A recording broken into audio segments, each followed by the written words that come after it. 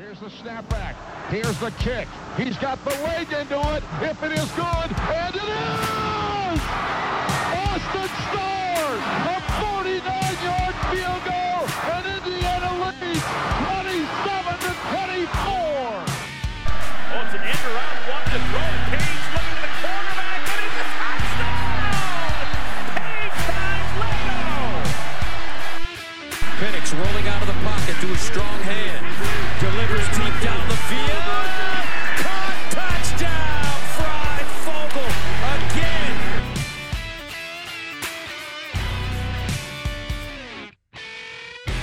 We're here to review a game we hope you didn't have to watch. That's right. I'm pretty sure Mike tore his ACL on purpose just so he didn't have to overthrow any more receivers. Just kidding. Since we started this terrible idea of a season recap, we might as well talk the win over Maryland. This is the LEO podcast. And today, well, always, I'm your host, Michael Bragg, and you can find me on Twitter at Braggley, at BRAGGLEY. Today, I'm joined by our producer, Seth. You can find him on Twitter if you want terrible Purdue-driven opinions, at Setah5. That's SETAH5. What's up, Setho? Oh, boy. This feels like a punishment. If I was a blind person got his sight for the first time and this was the first thing he saw, he would not understand the gift of sight at this point. He would happy being blind and probably would be asking for money back. This is a Helen Keller game. Oh, God. Yeah, the announcers were bad enough that you didn't even want to listen to it either. No. So. Yes. Sorry. Yes. Thanks for clearing me up. Yes. This was one you didn't want to see or listen to. Yeah, you could have picked from a lot of different blind people, but you went full on blind and deaf too. So what a start, huh? I took out Penix pretty quick, and then you just took out the whole blind and deaf community at the same time. So nobody's safe. Nobody's safe today. Yes. And if this blind person turned 2020 and lived with you, they would immediately flip back over to this game after having to watch Purdue for 4 hours. So, all right, well, let's get to breaking down. It is a W, as much as it sounds like an L from the intro. It is a W. IU wins 27-11 at home over what was a 2-1 Maryland team who had barely played any sort of football all year. Pretty good defensive output. I thought after rewatching it, maybe we got a little lucky on a couple things, especially on that first drive where Tagovailoa, whatever, Tua's brother. Talia Lollipop. Yep. Yes, Talia Lollipop. Overthrew somebody that I literally could have thrown backwards, left-handed between my legs and scored a touchdown. Wide open corner route to the back of the end zone, overthrew him by about 10 yards, should have been 7-0 right then. They settled for a field goal attempt. Yeah. And that was one of the saddest attempts I've seen in a long time. I'm trying so hard not to rag on college kids, but woof. Yeah, I want to say it was from like 20 yards out too. 30. I think it was 30. Yeah. 30. But I mean, come on. Again. Yeah.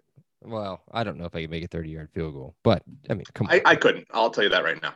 No way in hell. He's probably like an Alabama transfer too. No, he's got one of those names like Petrino. So. Oh, never mind. He's like a Rutgers transfer. I have no idea.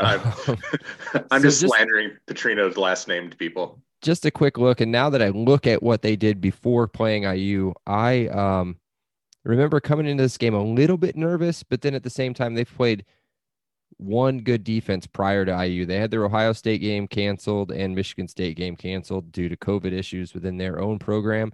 But before that, they played Northwestern, scored 3 points. But then they played Minnesota, scored 45, played Penn State, beat them, scored 35. And so that at that point, I'm coming in, man, they're 2-1. Tua's bro looks decent against these last two games. Not just that they were 2-1. You said he looked decent. They were talking him up like he was the next coming. I mean, he was going to change Maryland football in a way that they had never seen before. That was the 2-1 hype that I remember. Yeah, and they had that running back, that Funk. I don't like doing this, but when it comes to running backs, I feel like you have to. He's the white running back, right? The white guy, Funk. He's the guy who didn't play. That's all I know. Yeah. I want to say, Jake Funk. Yeah, that's him. You look at this dude, he looks like a linebacker at Wisconsin. So that's not a put down most. No, most it's not years. a put down. It's not. And I don't mean to be to distinguish a white running back versus any other sort of running back, but that's a pretty Xander Horvath, baby. difference. I was thinking more like Christian McCaffrey or Mike Allstott. Oh well, I don't remember when he played IU, but yeah, Xander definitely gives me some nightmares. So yeah, but either way, back to this game and back to no more race talk. Yeah, so we should have been down. Guys should have been down. I just talked a we. Wow. Can we cut and edit that? Anyways, let's move on. Yeah, it should be 7-0 Maryland, and IU should be receiving a kickoff, but it's 0-0. Yes. So that was a long drive, and then IU gets the ball back, and there was a lot of like oh crap kind of moments on their first drive again. Penix started real slow again, missing open receivers, overthrowing people. Not even close. Yeah, and it was kind of that theme all through the game while he was still out there. They did kind of get it put together here pretty quick with a long drive later on in the first quarter that finished with a Stevie Scott touchdown. They should have been down 10-0 at that point. Yes. There was another missed opportunity they had. I think it was an interception deep in their zone? Yes. Yeah, that was the one. Well, it wasn't the pick yet. The pick was next, the next drive. That was the one where it was another long drive, 45 yards. And then Tywone Mullen made I think, a pretty badass interception. Yes. But IU had two guys back. So whether he would have picked it, it would have been incomplete either way. So, but yeah, it was down at the 2. And then again, 7-0, 7-3, no, 7-0 at that point. Again, IU punts, and then another interception. This one was when I was starting to feel pretty good at that point when Jalen Williams picks it off. You think it's 7-0. We looked really good coming off of a long drive. And then he fumbles. So that's a recurring theme. Yes. The second interception with a fumble in consecutive weeks from two different players. So Tom Allen actually addressed that in the post-game press conference. Weird enough, he's like, it's something we're going to work on. Ball security with our corners. And I was like, oh, man. I mean, he did take a weird hit from the side up against the sideline. It just happened. It is what it is. But either way, this boring first half ends mercifully 7-3. Yes, mercifully is exactly right. And I'm pretty sure Penix at that point was something along the lines of like 3 of 15 or something. Is either 2 of 15 or 3 of 17? I can't remember. I remember they said both of those numbers at some point during the rewatch. Yeah, he finished 6 of 19 for 84 yards. He got on fire there to start the third. Yeah, to start the third quarter, he started hitting the open receivers. This was the game that nobody had seen from him, and it's just kind of those. I'm a pretty superstitious guy. So like if my day kind of starts off bad, sometimes I'll talk myself into it being, whole due date thing. It can only go downhill from here, because downhill's easier, uphill's harder. And never mind. If you've seen the movie, you know what I'm talking about. But it just started weird. And it's something at that point had me feeling like, man, this isn't going right. This game's not going to go right. I didn't think you had to ask yourself if he was going to right the ship. Like, yeah. I mean, there was a question if it was even going to happen. I mean, go ahead. So a lot of the receivers were covered, but not covered to where you couldn't make a pass to them. Not something that he wasn't doing against Penn State, Ohio State, Michigan State in the previous We make the games. distinction of being open and being covered. I mean, you throw people open. You throw the ball to spots where only the receiver can catch it. Yeah. People are covered. Receivers are covered. But you throw the ball, you throw them open. And he was throwing them more covered if at all possible. There was some where it's like, is that intended for the DB? Is that intended for the linebacker? There was a couple they caught where I was like, oh, that's an interception. And somehow it snuck through. And then you see like Wop kind of running up the sidelines for 14 yards, something like that. But I mean, it was really, they weren't close. It was high, it was short, it was wide. There was not even a consistency to where he was missing. Yeah. And I mean, even if you think about it in the first half, so if he had 2 or 3 completions, again, we do all of this research before we do these podcasts, obviously. So he had 2 or 3 completions in the first half. One of them was on an offsides play where he made a great play where he spun away from a guy that came totally unblocked, but then just threw the ball up. And it was almost like the guy from Maryland. Now, I do know this for a fact from being in that stadium for so many years, is that where that ball was, that guy was probably staring directly into the sun at that point of the day. But still, he didn't move. Like, he just stood there and was like just standing there with his hands up. And then Miles Marshall comes like flying in and grabs the ball. Like, so it was just a ball, literally, like I think Brandon said it before, like a 500 ball. Like, hey, 500. And then he just kind of throws absolutely. it up. Yeah. I mean, I get it. It's a free play at that point, but that was a 30-something yard gain. So that's the majority of it. Had to be doubly disappointing for you is Penix is the type of guy, if he doesn't have his arm going, he can affect the game in other ways. You know, obviously his legs, but he wasn't even using those up until obviously the play. He wasn't really using his mobility to his advantage either. And it's not like they were giving him these keep him in the pocket zone blitzes or edge rushes that were designed to keep him in. There was one time I can think of where he kind of escaped up the middle and maybe got 8 yards and bounced the outside. Yeah. But aside from slid on that one. Yeah. But aside from the play, there was no time where he wiggled his way out and really got chunk yardage on the ground, which, you know, you think is the default backup option for this kind of guy. Yeah. So obviously you're not as in tuned with the IU fan base as Brandon and I are, but that was kind of a good thing. Thank you. Yeah. So that was kind of a push from everybody was, why isn't Penix running the football? Why isn't Penix running the football? So when he got hurt his freshman year against Penn State, that was on a run. Just I believe it. Yeah, he was either scrambling or it was a read option where he went outside. He tore his ACL. The other one I can't remember. And then this one on a run on, was it a scramble or just a read option to the outside? But either way, we've been pushing him for him to run because they've been running read options and he's not reading anything. He's just handing the ball off. Yep. Mm-hmm. And, you know, I'm not going to say I'm not guilty for saying, hey, he needs to run the football. But the kid's not, even coming out of high school, the kid's not a dual threat quarterback. He's always been a pro style quarterback. So he's going to be able to run a little bit, but the kid is known for his arm and his well, not today, but his accuracy. And, I mean, he's got moxie, man. The kid's got swag and is clearly a winner just based off of his record as a starter. But yeah, just, I don't know if we're going to see him run again. I mean, unless you have like a Peyton Manning, you know, one-off naked boot for 37 yards against the Titans kind of thing or something like that. Yeah, I guess this is the question that, you know, we'll get to the injury. My question at this time was, if he can't run and he's not throwing, should you have considered going to Tuttle earlier? Like, that was something that was in the back of my, and again, when you rewatch it, you know, you're waiting for the play to happen. But he was, I want to say it was like, again, like 2 for 13, 2 for 15, whatever it was. And I'm saying, if he's not throwing and he's not running, why is Tuttle not in this game?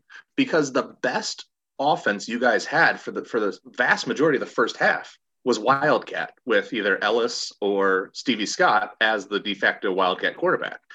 That's where you got big chunk yardage several times. I don't know. That seemed to be what was working for you guys. Sure. So just to give you kind of, and everybody already knows this probably if you're listening, is that IU struggled so much with the run game all year.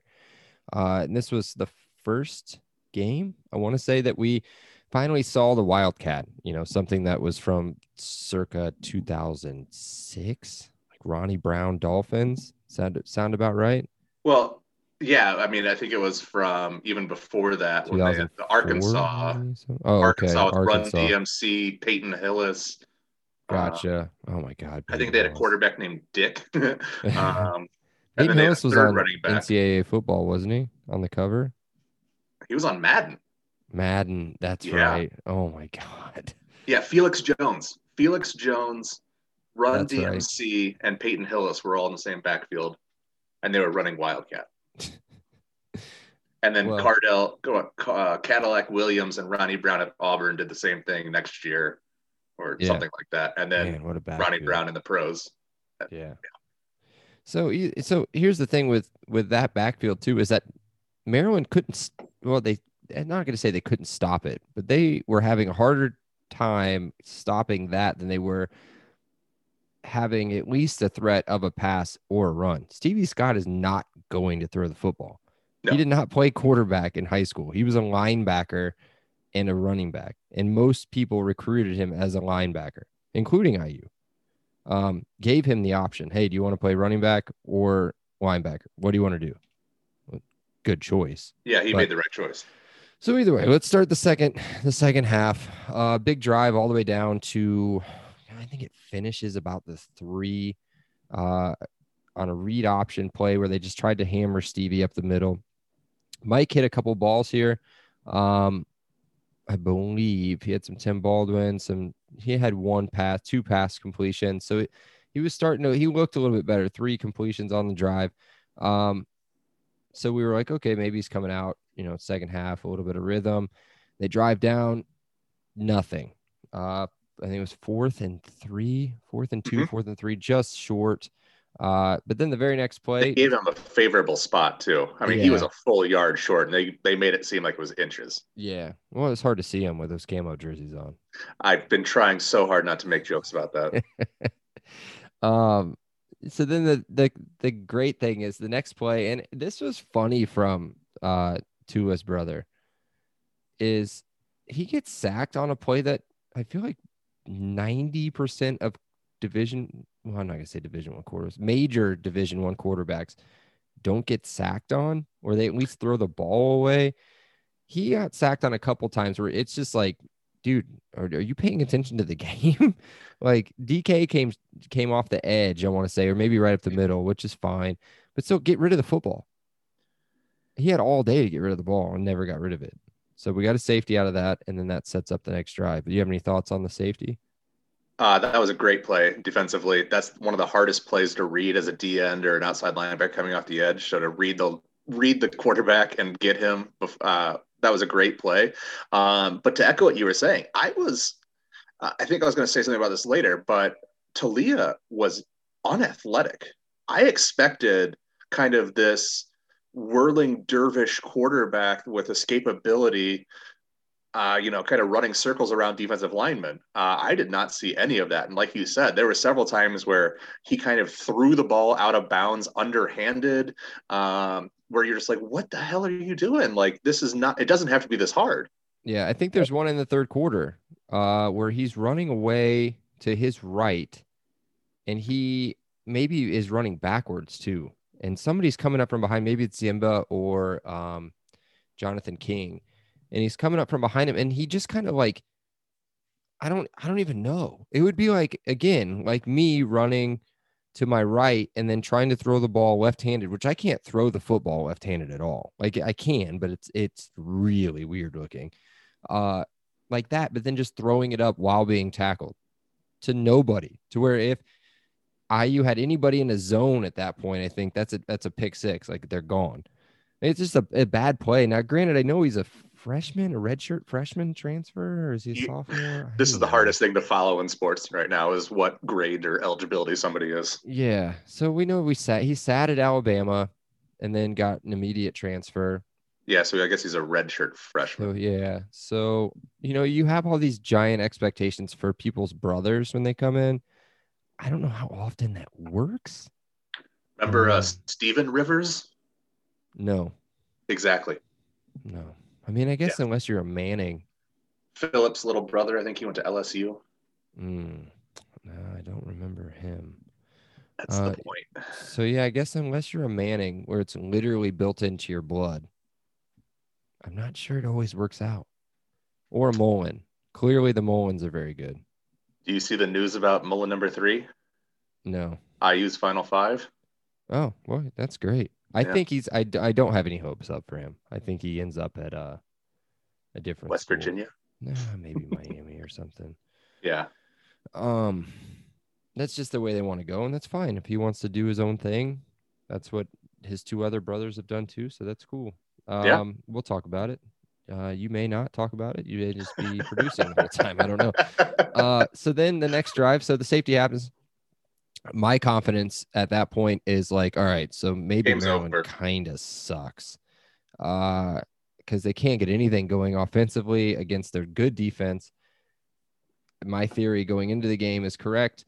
So then we get another big drive. So run, pass, run, pass. So then, again, another good drive. And then it happens. On a 2nd and 4 from the 24-yard line, Penix gets outside, 21 yards down the sidelines. It looked like a totally harmless play. He goes out of bounds. He barely gets touched. I heard it live. I don't want to say I thought it was. I'm never that person. I'm always so optimistic when an injury happens. Like, okay, cool. He got up and walked away. Maybe he's just freaking out because it's already happened twice to him. When he goes out of bounds, and don't listen to it because it'll hurt, especially for somebody like you that's had an ACL tear. You hear him and he goes down, and you hear just like that. Right as he kind of rolls out of the screen, like behind the stands or behind the view of the stands, you can kind of hear him scream. And at that point live, I was like, oh crap. I thought I texted you, and I looked for the text in our group, and I think I said, oh, that's a torn hamstring. Like, just the way he kind of hobbled, I thought for sure it was like getting a sniper shot right in the hamstring. And I was like, oh, he'll just stretch it out, and he might be out a week or two. And you're like, no, that's really bad. And I'm like, I don't know. When I tore my ACL, it didn't hurt at all. I just couldn't run ever again. So I was just like, all right. Yeah. And then of course on the rewatch, which was I think 2 days later, was when the 60-minute, whatever it is, the Big Ten and 60 came out. The whole bottom of the game, it kept saying Michael Penix out indefinitely, torn ACL. Like, oh shit! Like, not the reminder I wanted to see. Yeah. So it's that was also, tough to watch. I just want to say, feel bad for the kid. I as a Purdue guy, you always have to say you never want to see that. It's awful. And the way that the whole shadows were, it was all like blacked out, so you could barely see any. I'm not laughing. I'm sorry. You could barely see anything, and it was like it was some kind of sad melodramatic movie or TV movie. And it's like everything is in shadows, and yeah, it was tough, man. That you never like to see that happen. Yeah. And I didn't really notice this part until we rewatched it, was the immediate concern from the trainers. Like there were like 3 trainers around him immediately within, I don't know, 15, 20 seconds of him going down. I get that that's like your star. And then you hear him scream because it's a virtually empty stadium. And you hear that. And then, he sprints over and again, I thought this, and I always go back to this on ACL injuries to players on the teams that I follow. I remember the first one, or at least the first one that I remember seeing was Edgerrin James. It was in Kansas City. I want to say it was a Thursday night or a Monday night game. And he went down and he tore his ACL, but I didn't know that at the time or how bad that really was. But he got up. He went down. I think maybe a trainer came over. Maybe a trainer didn't come over, but he like got up and kind of like limped over to the sideline. And I was like, oh, okay, no big deal. And then it comes out, a torn ACL. So even then, every time somebody gets up from a torn ACL, I'm always like, no problem. They'll be okay. At least they didn't tear their ACL. And then the next day, there it is. So either way. That's exactly what happened with me. I mean, I played one more play because I didn't realize it was torn. I thought I was like, oh, I just tweaked it. Guy crosses me over and I fall down. I'm like, oh, yeah, my knee has no mobility. It's over. But when my sister tore her ACL in college basketball, I mean, I could hear that thing pop. There was no doubt about it. So it's weird how, different kind of tears. Yeah. I mean, you can kind of walk on it normally afterwards in a lot of cases. Yeah. Yeah, I think I'm trying to remember when Boobie Miles tore his. No. I know he yelled pretty bad. I don't know. That's a different podcast. You can check You just that out. want me to be hurt because this is you from Odessa. You from Midland. Midland. Damn You it. from Midland. So let's wrap up the game real quick. So either way, this drive, the awful drive, awful in terms of losing Penix. Somehow they continued to play football after that. They score pretty quick. Tuttle comes in, and they actually let him throw the ball on a 2-point conversion. Good pass out to the tight end for the 2-pointer. They're up 17-3, and then punt, and then Chucky comes on, gets a field goal, and then this is where it's about. This was the turning point. This is where it was done. They're up 20-3, and then it was done. The pressure was on Tua's brother. I believe Jonathan King. Let me look this up. Yeah, Jonathan King comes off the edge and sacks him on first down. And then after that, he's just like, oh, God, this is going to be bad. IU gets pressure he had with his bags 4. packed. Yeah. I mean, that he mailed it at that point. You could tell. Yeah. IU got pressure with 4 on that play. I remember watching today where they go, IU's bringing 4. I mean, and they never get pressure with 4, ever. They're always blitzing somebody. Get pressure with 4. Jonathan King comes off the edge and just obliterates and blindside. And then the very next play, I think they only ran 3. And I think it was CO got a ton of pressure right up the middle. And at that point, that little baby, Tua's brother, he's so tiny. I don't even think he could see anything. I just think he assumed this is where my guy is going to be. So he just threw it up like right to Micah McFadden. And that was pretty much it. From there, we wildcard our way down the field.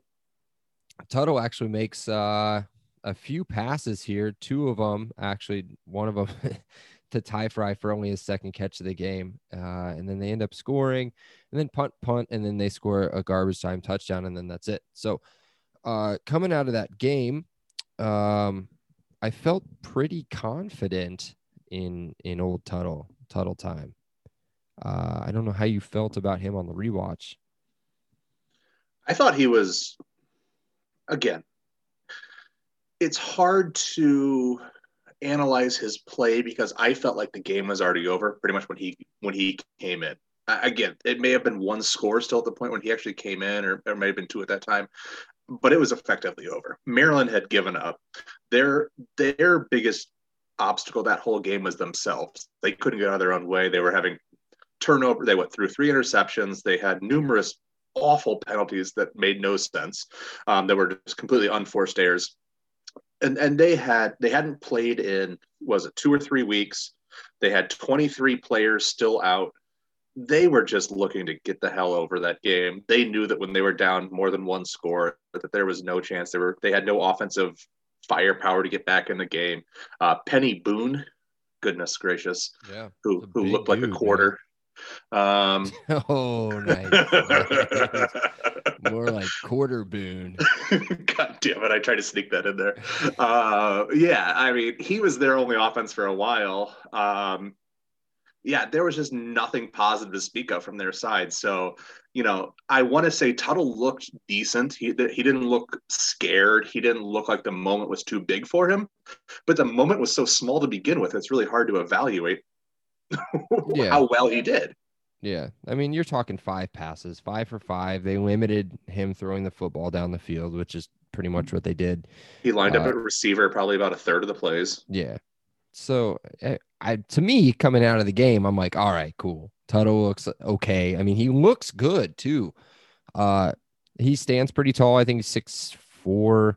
Yep. I guess I could just look this up. He's got the body for it. I mean, he's the measurables. 6'4", 215. God, that makes me feel fat. So 6'4", 215. I mean, he just looks like a quarterback back there. And he looked good from the 5 passes that he threw. Gives us a ton of confidence going into the Wisconsin game. Any other things we need to talk about in this? I don't think so. If we just look at like some of the headlines around, it's just basically the 3-3-3 game. Stevie had 3 touchdowns. We had 3 picks, 3 sacks.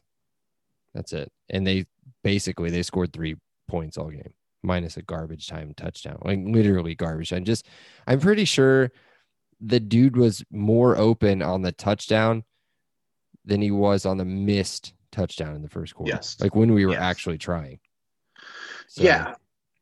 I think, as much as I said last week that even in the loss, I was very, pleasantly surprised with IU and thought that they deserved a lot of the credit that they were getting or maybe hadn't quite gotten yet.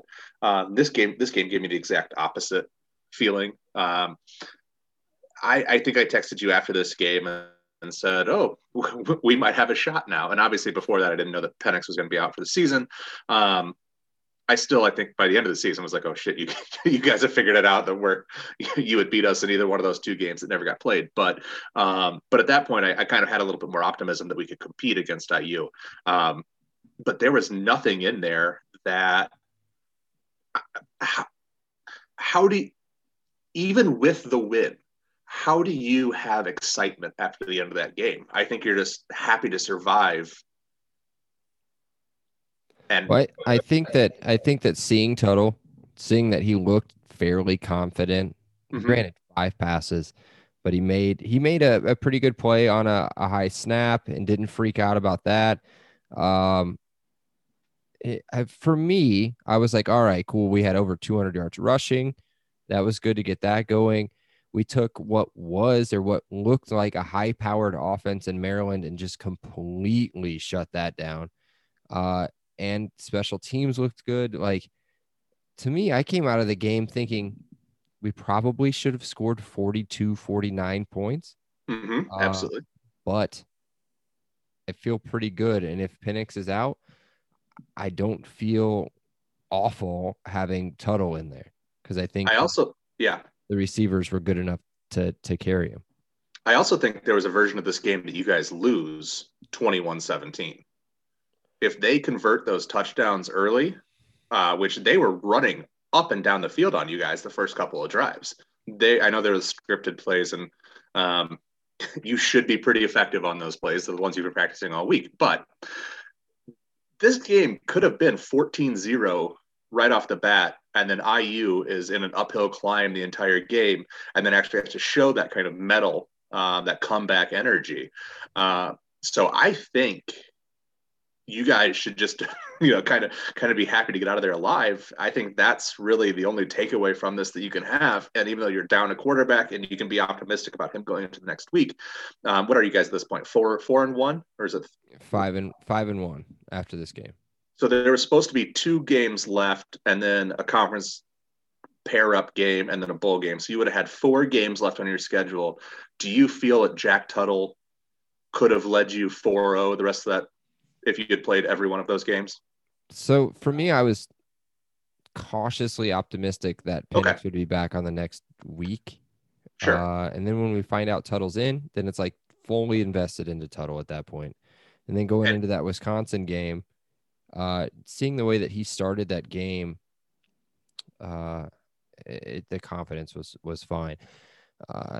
It didn't work out after having, the kid was off for a month, a month and a half between games. So, had he been able to carry that momentum through a win over Purdue, and then who knows whoever we would play in said weird conference championship week, and then Ole Miss, or maybe at that point we don't even play Ole Miss. Maybe at that point we play Oregon, and it's a whole different season. But this is something I was trying to get to with Brandon last week was I do think, like, in one part of my either heart or brain or something, I don't know which one, that I think a lot of the times this year we've been lucky on a lot of the things that have always hurt us probably the entire time I've been an IU football fan. Missed open receivers in end zones, tipped balls that we pick, just overcoming a injuries lot of to key takeaways players. in general. Yeah, and injuries from key players, stuff like that.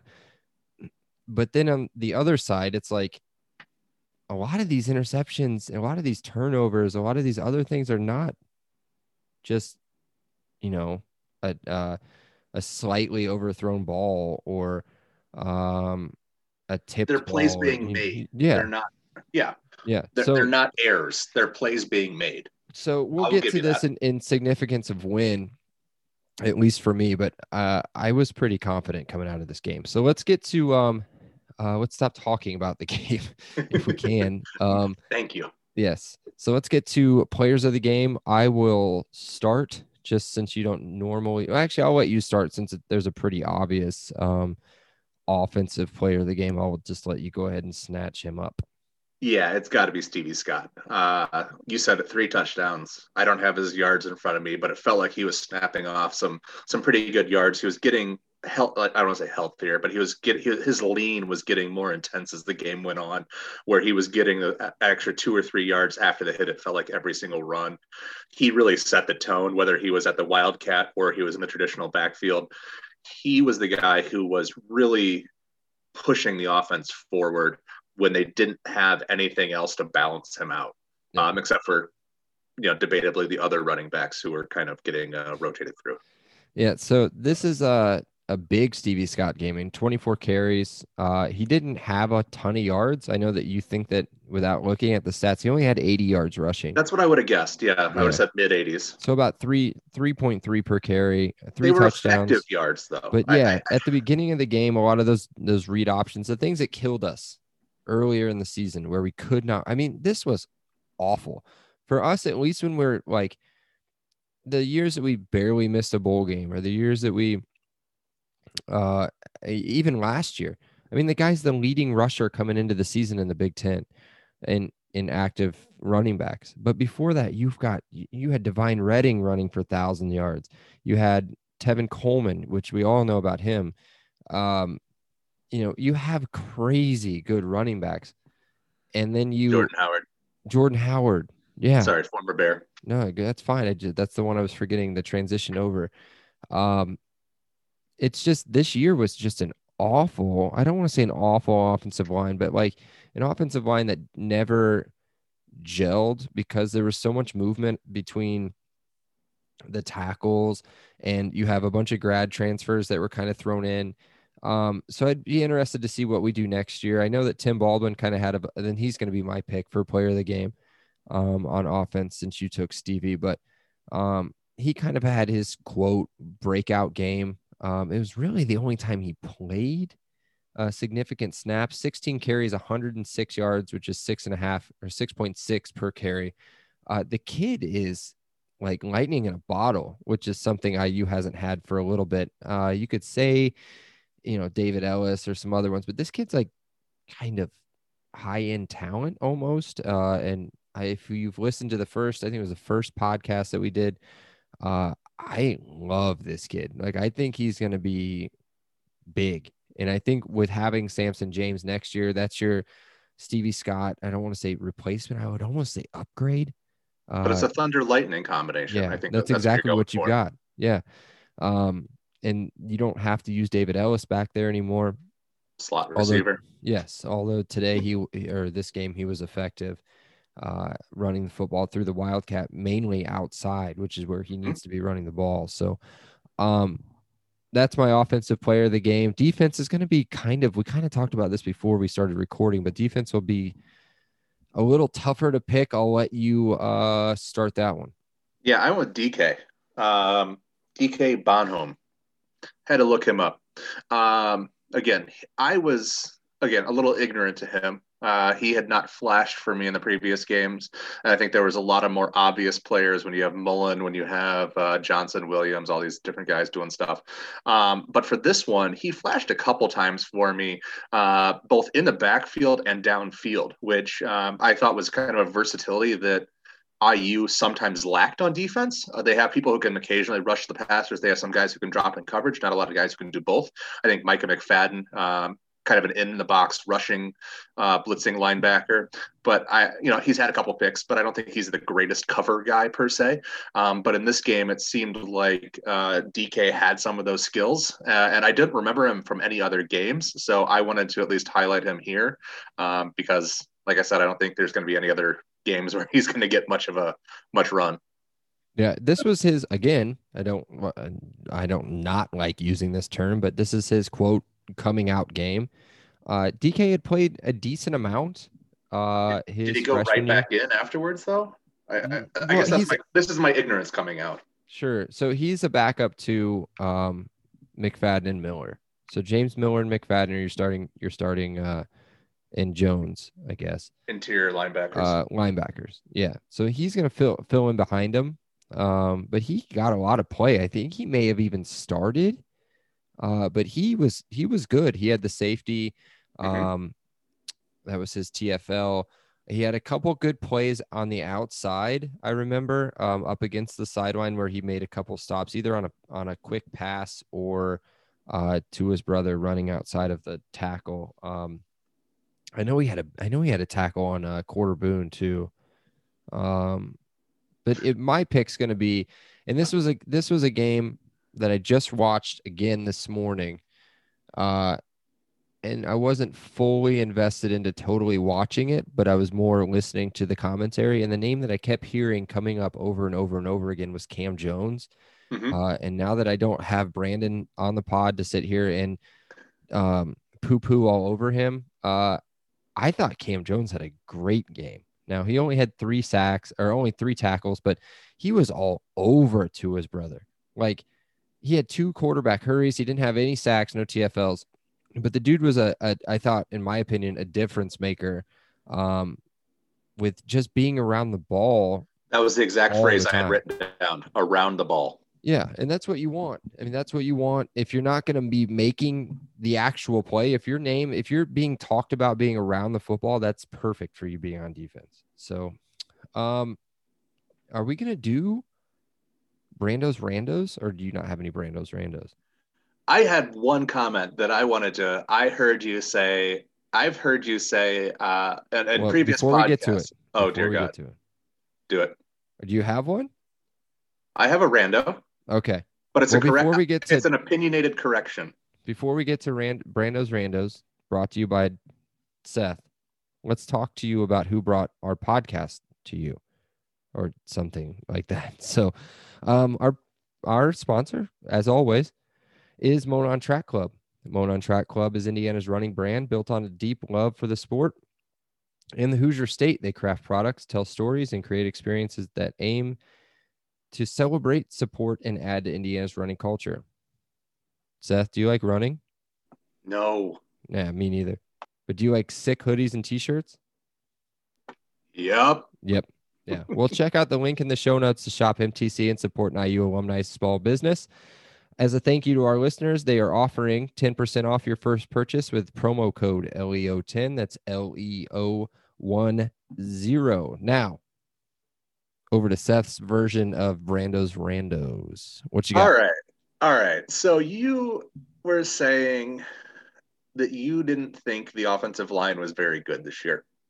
And on the whole, I have to for the majority of the season, I have to agree with you. But on this game, you just mentioned that Timmy Baldwin had 106 yards. Stevie Scott had 80. I imagine Ellis had to have another 20 some yards. And then we had Penix ran for at least 21 on the play up the sideline. That sounds like almost 250 yards rushing.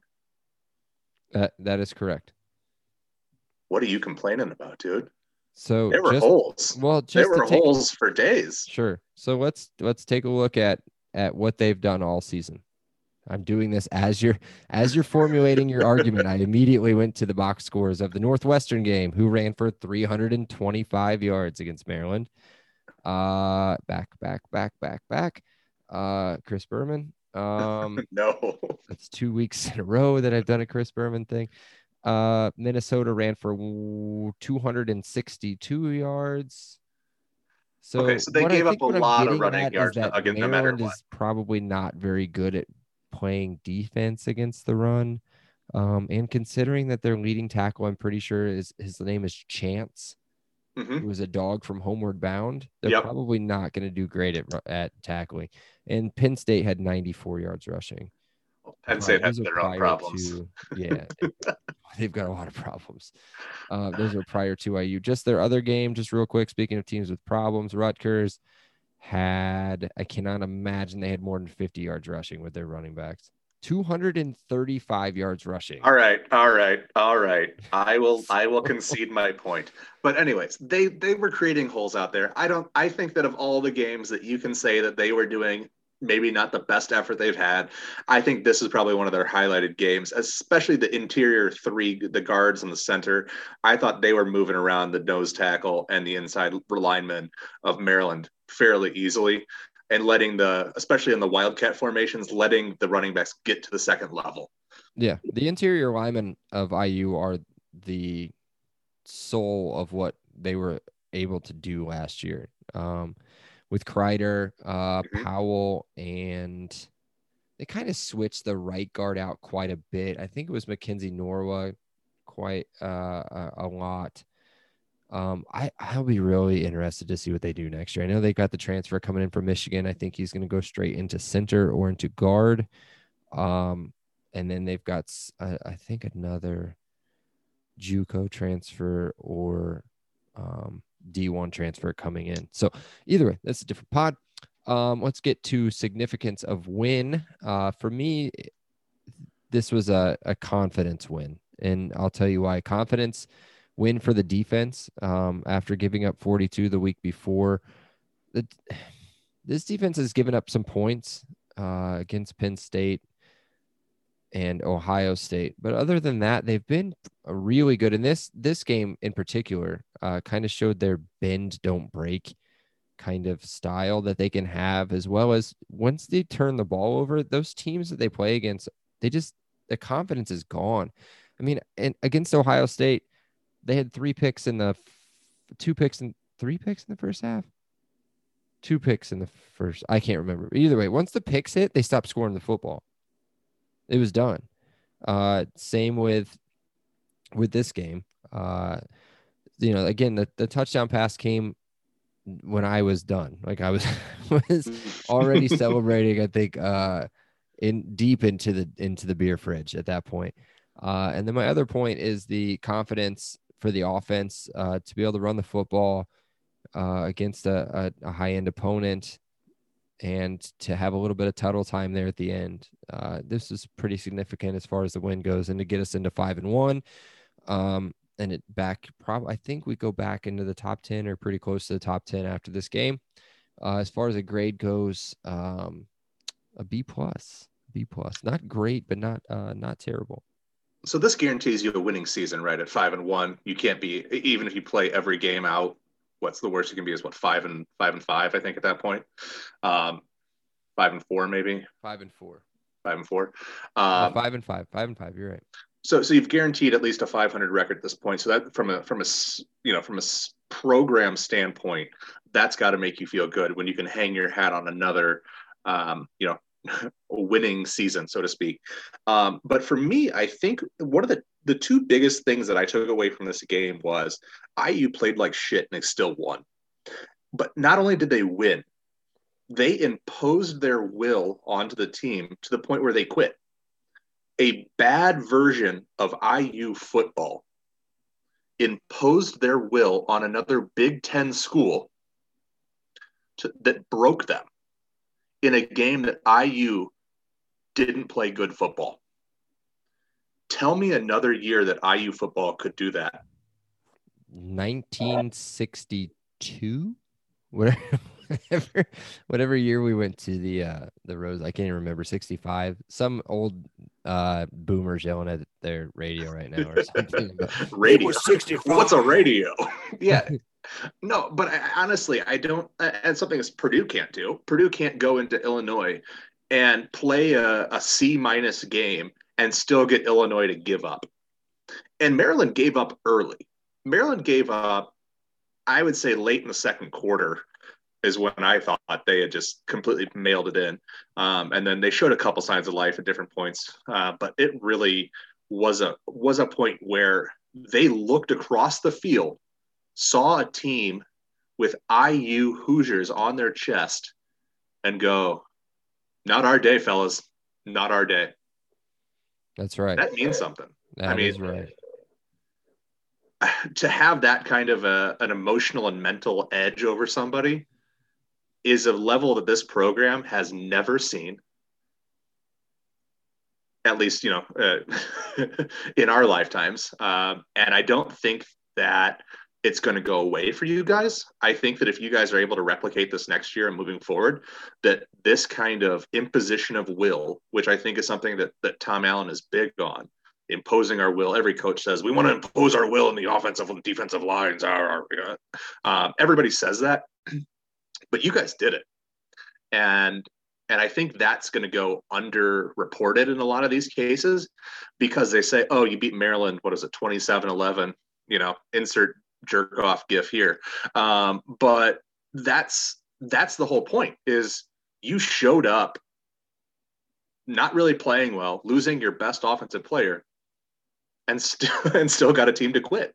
I think that says a lot. And for that, as much as I want to say this is like a C- game and it was completely unwatchable, I think from an emotional and mental standpoint, it almost bumps it up to a solid A because it means more for the program than it means for the game itself. Yeah, you're going to make me cry, man. Like, holy shit. Like, I should have used that as the intro. My God. You like to be legitimized? That, boiler up. That is exactly how a lot of us feel. And again, there's a thing that I actually talked about it with somebody the other day. There's a point after the Michigan win. Now, granted, at that time, we don't understand they were who they were, I guess. They are who we thought they were. But Tom Allen says something in his post-game press conference along the lines of, I've been laughed at, I've been mocked, but we're still here and we're doing it now or something like that. We're here, baby. And I was like, it's something that's not word for word, but it's incredible, whatever he says. And it's just like, that is exactly how the diehard IU football fans, the people that went through Kevin Wilson, went through before that, even Bill Lynch, and then went through the Kevin Wilson 1 and 11 year, including getting pumped up for a loss at Lucas Oil Stadium to Ball State to start it off. And then, this is finally here, and it's going to continue to happen because these players that are coming in, and especially maybe even in 2022, based off of what our targets are they're not going to slip. I mean, they're just going to keep getting better and better and better each year. In the last maybe 3 or 4 years, we've had the top ranked recruit in program history coming in. Now, granted, one of them turned out to be maybe a JUCO wide receiver. I mean, that's where he's transferring to, which we've talked about recruiting rankings before, and there was actually a pretty cool piece coming out from ESPN about underrated recruits at top programs. They did with Mullen and McFadden. About how IU just find these players, these underrated or underappreciated players, and then they just take them to a totally different level where, McFadden's coming back, and obviously Mullen. I mean, they're I don't know where linebackers get drafted anymore, but I would assume day 2 people next year if they show up the way that they did this last year, or have how they have their entire career, really. So either way, we will end this one, and we will be back next week for the recap of the Wisconsin game, which was actually our very first published podcast. So we will be coming full circle on the season. I do not think, and I won't speak for Brandon, but I do not think that we will be doing any sort of review of the Ole Miss game. I will leave that for Brandon because I think at this point we are getting into spring ball and we can start talking about that schedule talk, which everybody loves. So either way, be sure to check us out on Facebook and Twitter. It's facebook.com/podcastleo, and on Twitter it's @podcastleo. Seth's got a little side thing going on. Seth, do you have a Twitter account for your podcast? Yeah, @Terrible Reviews. Check it out it'll soon be live here with a movie podcast where the movies don't have to be terrible, but the reviews will be. There you go. And shameless plug, I'm also on that podcast. So barely. So if you hate me, you can go over there and give us a shitty review on that one too. So just make sure that you subscribe, download, rate, and review, whether you do like or don't like it. And then if you don't like it, unsubscribe and then resubscribe, because that's bad for us. So unsubscribe, resubscribe, unsubscribe, resubscribe, and then rate, review, download, everything. Either way, we all love every one of you guys, all 6 of you that listen to us. Seth, I will talk to you soon. Elio. Peace, brother. Elio. Awesome day. Elio. Thank you so much, Rick. I appreciate that. Elio. All right, great. Elio. Appreciate you guys. Elio. You're welcome, Dave. Have a great day. Elio. Have a great day, Elio. Appreciate you being here with us. Have an awesome day. And Elio. Oh, thank you so much, Elio. Well, thanks so much, Elio. Hey, thanks so much, Mike. Appreciate that. Elio. Appreciate you guys, man. Have an awesome day. Elio. Awesome. Elio. Elio.